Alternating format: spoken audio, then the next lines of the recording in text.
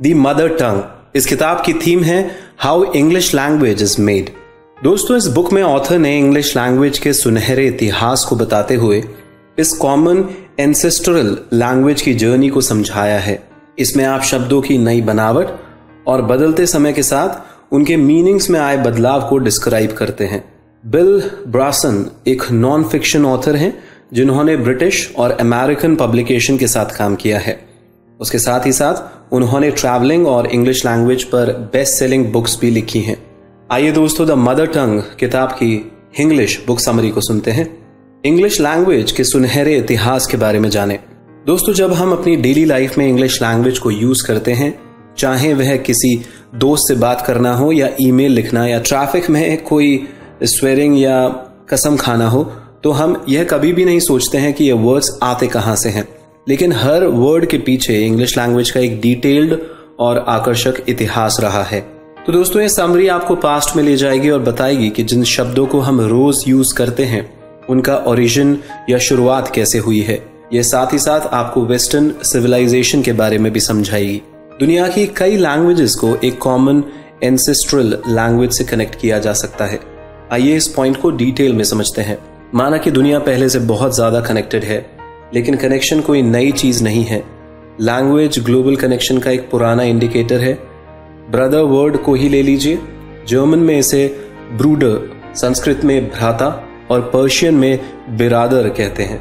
तो दोस्तों, सवाल उठता है कि ये वर्ड्स इतने सेम क्यों हैं। 18वीं सेंचुरी में एक इंग्लिश जज ने भी यही सोचा और उस सवाल का जवाब देने के लिए उनके एफर्ट्स को हिस्टोरिकल लिंग्विस्टिक के एरिया में लॉन्च किया गया। सर विलियम जोन्स इंडिया में काम कर रहे थे जब उन्होंने संस्कृत सीखने की अपनी अनयूजुअल हॉबी को अपनाया। दोस्तों, ये लैंग्वेज सैकड़ों साल पहले ही मर चुकी थी, फिर भी यह उन पुजारियों के द्वारा जीवित रखी गई थी जिन्होंने वेदों के कुछ भजनों को याद किया था। हाँ दोस्तों, संस्कृत के बारे में हम बात कर रहे हैं। हालांकि पुजारी इन शब्दों के मतलब से अनजान थे, फिर भी वह उन्हें एक पीढ़ी से अगली पीढ़ी तक पास आउट करने में कामयाब रहे। क्योंकि जोन्स ने इन ग्रंथों को स्टडी किया था, इसलिए उन्होंने संस्कृत और यूरोपियन लैंग्वेजेस के बीच अचूक सिमिलैरिटीज को पहचानना शुरू कर दिया। उदाहरण के लिए लैटिन में राजा रेक्स कहलाता है और संस्कृत में यह राजा कहलाता है, और इंग्लिश वर्ड बिर्च के लिए संस्कृत वर्ड है बुर्ज। तो दोस्तों, एक बार जब उन्होंने इन समानताओं को देखा तो जोन्स ने संस्कृत से अन्य लैंग्वेजेस को कंपेयर करना शुरू कर दिया, जिससे उन्हें कई सारे एविडेंसेस मिले कि क्लासिकल लैंग्वेजेस की एक वाइड वेराइटीज जैसे फारसी, लैटिन, सेल्टिक, संस्कृत, यूनानी की रूट्स एक पेरेंटल लैंग्वेज में थी। इवेंचुअली जोन्स ने अपनी थ्योरी को कलकत्ता में प्रेजेंट किया। इस प्रेजेंटेशन ने स्कॉलरशिप की एक नई थ्योरी को जन्म दिया। यूरोपियन स्कॉलर्स ने खुद भी रिसर्च करना शुरू कर दिया और एंड में वो जोन्स से सहमत हो गए। उन्होंने पेरेंट लैंग्वेज को इंडो यूरोपियन नाम दे दिया। इंडो यूरोपियन लैंग्वेज के एग्जिस्टेंस को बरकरार रखना हिस्टोरिकल लिंग्विस्टिक का एक प्रभावशाली काम है। इस लैंग्वेज के स्पीकर स्टोन एज यानी 7000 BC के दौरान जीवित रहे होंगे। उनकी लाइफ का कोई रिटन एविडेंस अवेलेबल नहीं है दोस्तों, फिर भी यह स्कॉलर्स द्वारा लगाया गया एक अनुमान है जो डिसेंडेंट्स लैंग्वेज के कॉमन वर्ड्स पर बेस्ड है। क्योंकि स्नो और कोल्ड एक से वर्ड हैं, इसलिए हम यह समझ सकते हैं कि इंडो यूरोपियन ट्रॉपिकल क्लाइमेट्स में नहीं रहते थे। इसी तरह क्योंकि समंदर के कोई कॉमन वर्ड नहीं है, इसलिए वे आइलैंड ट्राइब्स के रूप में शुरू हुए थे, और जब वे बीच पर चले गए तो उन्होंने सागर के लिए अपने अलग अलग शब्दों का इन्वेंशन किया। ब्रिटिश इसलेस की बार बार जीत ने इंग्लिश लैंग्वेज को बदल दिया और इसे एक्सपैंड किया। आइए इसको डिटेल में समझते हैं दोस्तों। आजकल इंग्लिश वर्ड्स को दूसरी यूरोपियन लैंग्वेज में यूज होना अनकॉमन नहीं है, लेकिन ऐसा हमेशा से नहीं होता है, बल्कि हिस्टोरिकल इंग्लिश को फॉरेन वर्ड्स का मेन एडॉप्टर माना जाता है। इंग्लिश लैंग्वेज के डेवलपमेंट में कुछ मेजर मौके आए हैं, और पहला तब आया जब 2 जर्मनिक ट्राइब्स एंजल्स और सैक्सन्स ब्रिटेन में आई थी। रोमन्स ने 450 AD के आसपास नदर्न जर्मनी के डेनमार्क के पास के एरिया को खाली करा दिया, और नदर्न सी को पार करने के बाद उन्होंने सेल्ट्स लोगों को वहां से डिस्प्लेस करा दिया और इंग्लिश लैंग्वेज को डेवलप करना शुरू कर दिया। फिर 850 AD में वाइकिंग का हमला हुआ। यह तब शुरू हुआ जब 350 वाइकिंग वॉरशिप्स ने स्कैंडिनेविया छोड़ा और थेम्स नदी की यात्रा की। इस प्रकार एक लड़ाई शुरू हुई जो लगभग 3 दशकों तक चली और अंततः इंग्लिश ने 878 एडी में चीजों को सॉल्व किया। इसके बाद ब्रिटेन के एक एरिया को सदर्न इंग्लिश और नदर्न वाइकिंग्स के बीच देश को डिवाइड करने के लिए डेनेलो नाम के एक एरिया को बसाया गया था। इस अरेंजमेंट का लोकल भाषा पर फर्क पड़ा। इंग्लिश लैंग्वेज ने कई स्कैंडिनेवियन वर्ड्स और टर्म्स को ऑब्जर्व किया, जैसे कि खिड़की जो ओल्ड नॉर्स वर्ड से आती है, विंडोगा जिसका अर्थ है विंड आई, और नदर्न इंडिया में 1400 से अधिक स्थानों के नाम स्कैंडिनेवियन बेस्ड हैं। आखिरकार ओल्ड नॉर्स और ओल्ड इंग्लिश एक लैंग्वेज से मिल गई। इसके बाद 1067 में नॉर्मन की लड़ाई शुरू हुई। दोस्तों, नॉर्मन्स वाइकिंग्स की ट्राइब थी जो 2 सदियों पहले नदर्न फ्रांस में सेटल हो गई थी और उन्होंने इंग्लैंड पर आक्रमण करके एक नए युग की शुरुआत की थी। उन्होंने 300 वर्षों तक देश पर कंट्रोल बनाए रखा और इंग्लिश लैंग्वेज में 10,000 से अधिक वर्ड्स को जोड़ा। नॉर्मन शासन के तहत एक 2 टायर्ड सोसाइटी इमर्ज हुई। एक राज करने वाले फ्रेंच बोलते थे और एक प्रजा इंग्लिश में बात करती थी। मजदूरों की जॉब्स को डिस्क्राइब करने के लिए बेकर और मिलर जैसे एंग्लो सैक्सन वर्ड्स का उपयोग किया गया और स्किल्ड बिजनेसमैन के लिए पेंटर और टेलर जैसे फ्रेंच शब्दों का उपयोग किया जाता था। दिलचस्प बात यह है दोस्तों कि जब एक जानवर खेत पर रहता था तो यह बफेलो या पिग के नाम से जाना जाता था, लेकिन जब उसे पका के खाया जाता था और परोसा जाता था तो उसका नाम फ्रेंच में बीफ या बेकन में बदल दिया गया। तो जैसे जैसे इंग्लिश डेवलप हुई, नए वर्ड्स ऐड होते गए और पुराने शब्दों को नए मीनिंग दे दिए गए। आइए इसको थोड़ा और डिटेल में समझते हैं। वर्ड मैन्युफैक्चर लैटिन वर्ड है दोस्तों, जिसका मतलब हाथ से कुछ बनाना था। हालांकि यह अब मशीन से बने प्रोडक्ट्स को रिप्रेजेंट करता है। इस प्रकार का चेंज अनकॉमन नहीं है। लैटिन में आने वाली इंग्लिश लैंग्वेज के ज्यादातर शब्द समय के साथ बदल गए हैं। उदाहरण के लिए ब्रेव वर्ड कॉवर्डली का सिनोनिम हुआ करता था क्योंकि इसे ब्रेवेडो से रिलेट किया गया था, जिसका अर्थ है झूठा साहस, जो लैटिन रूट को डिप्रेव्ड वर्ड के साथ शेयर करता है। अन्य केसेस में पुराने शब्दों को बनाए रखने के दौरान शब्दों को नए मतलब मिलेंगे। सेट वर्ड की 58 डेफिनेशंस एक नाउन के रूप में होती है और 126 डेफिनेशंस इसे वर्ब के रूप में प्रेजेंट करती है।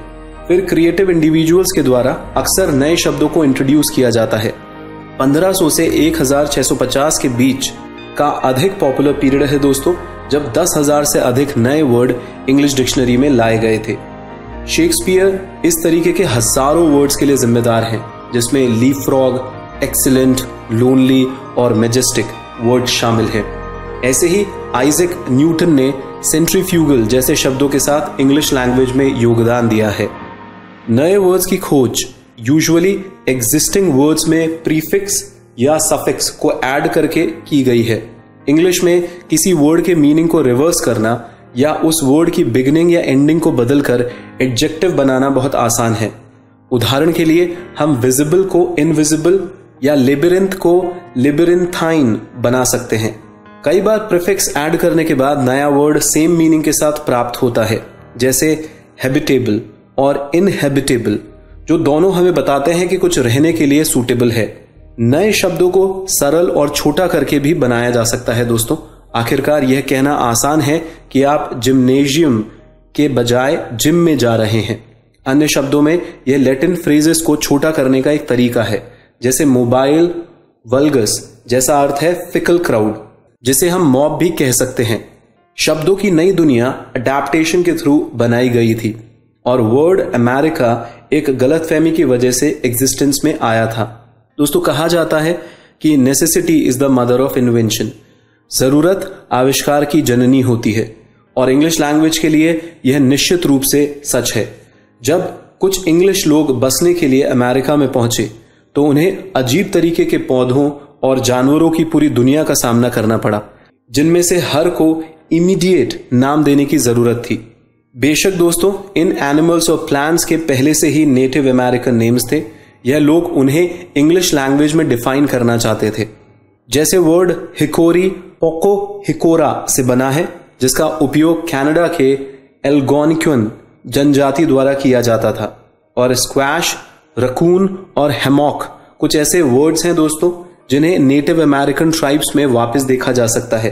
अन्य शब्दों जैसे कि कैनन और मुस्टैंग स्पेनिश सेटलर के लिए यूज किए गए थे, जबकि लैंडस्पेक और पेरेरे को डच और फ्रेंच शब्दों से बनाया गया था। कुछ कंपाउंड वर्ड्स भी होते हैं जो अलग अलग शब्दों से मिलकर बनते हैं। ऐसे वर्ड जैसे rattlesnake, eggplant, grasshopper और कैटफिश अनोखे और डिस्क्रिप्टिव शब्द हैं दोस्तों। निकनेम्स भी थोड़े अजीब होते हैं दोस्तों, हालांकि वे एक देश से दूसरे देश में बदल जाते हैं। तो यदि आप ब्रिटिश पब में स्लॉट मशीन खेल रहे हैं तो आप इसे फ्रूट मशीन कहेंगे, जिसे यूनाइटेड स्टेट्स में वन आर्म्ड बेंडिट कहा जा सकता है। जाहिर है दोस्तों इससे गलतफहमी हो सकती है, लेकिन वास्तव में कम से कम एक बेहद कॉमन वर्ड एक बड़ी गलतफहमी का भी कारण बन सकता है।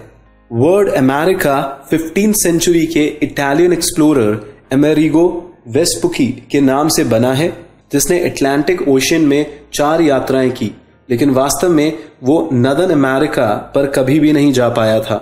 बाद में एक जर्मन मैप मेकर ने यह मानते हुए कि वेस्पुकी ने पूरे कॉन्टिनेंट को ढूंढा था, इस एक्सप्लोरर के सम्मान में अमेरिकस वेस्पुकियस नाम दिया गया अमेरिका को।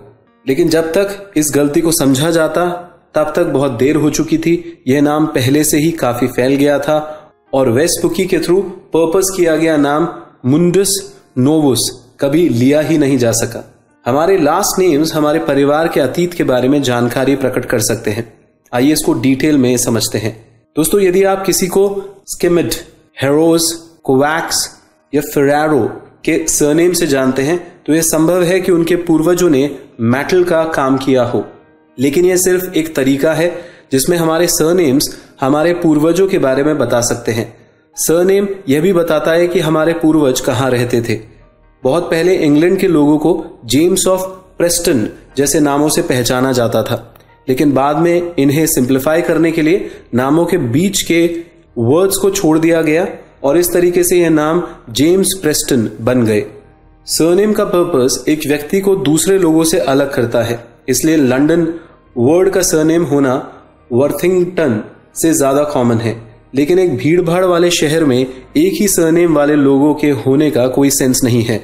लेकिन अगर लंदन में रहने वाला कोई पर्सन किसी दूसरे देश में जाए तो उसे जॉन ऑफ लंदन के नाम से नहीं जाना जा सकता है।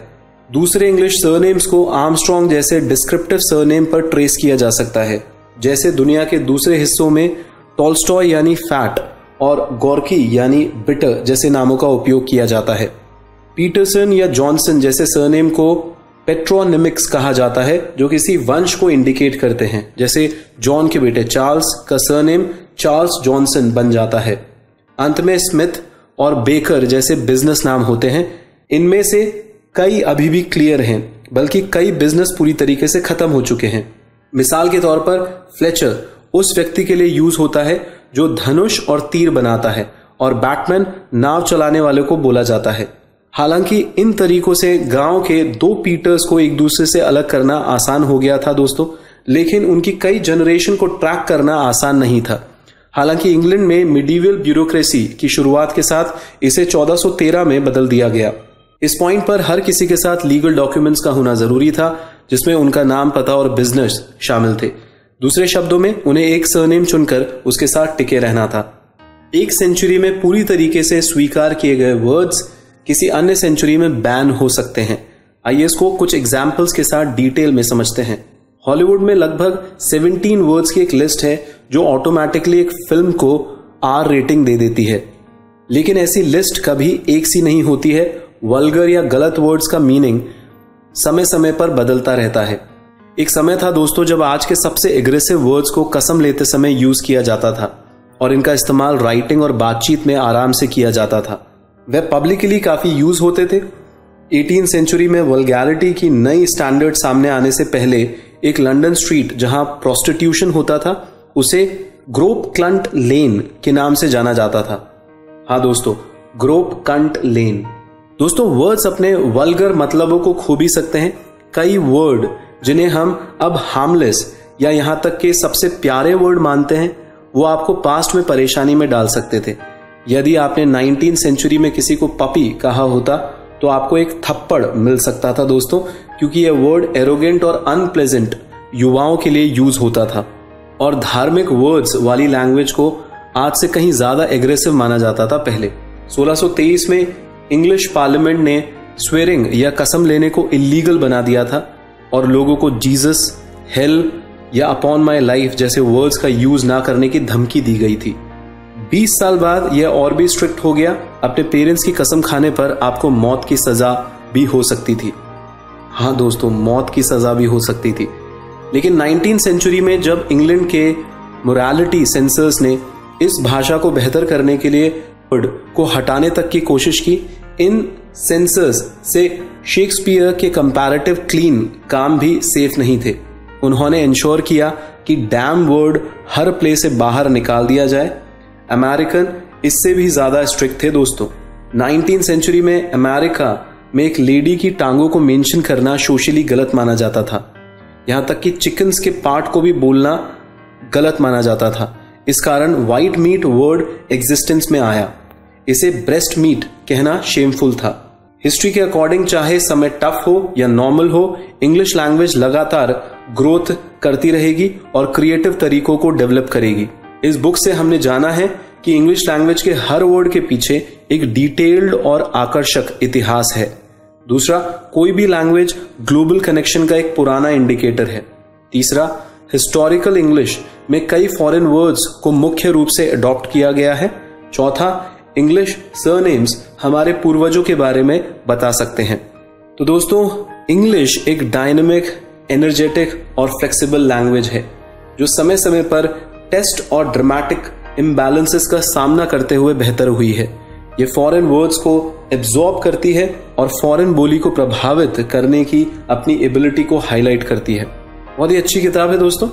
सुनते वक्त थोड़ा सा टफ लगेगा हमारे को, कुछ शब्द ऐसे हैं, पर आप समझिए ये जो इंग्लिश का इतिहास है ये कितना विचित्र है, कितना पुराना है, कितनी सारी चीजों से बना है।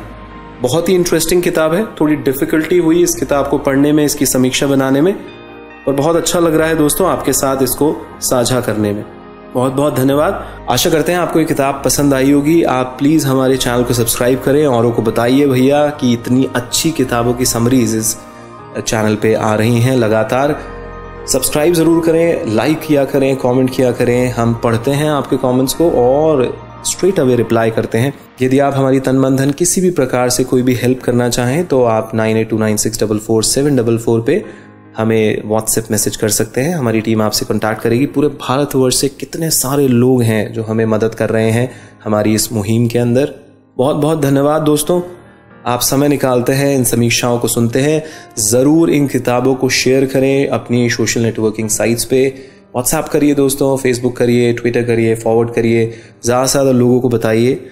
आपकी मदद से ही हम इन किताबों को जन जन तक पहुंचा पाएंगे हिंदी भाषी लोगों के लिए। Thank you so much.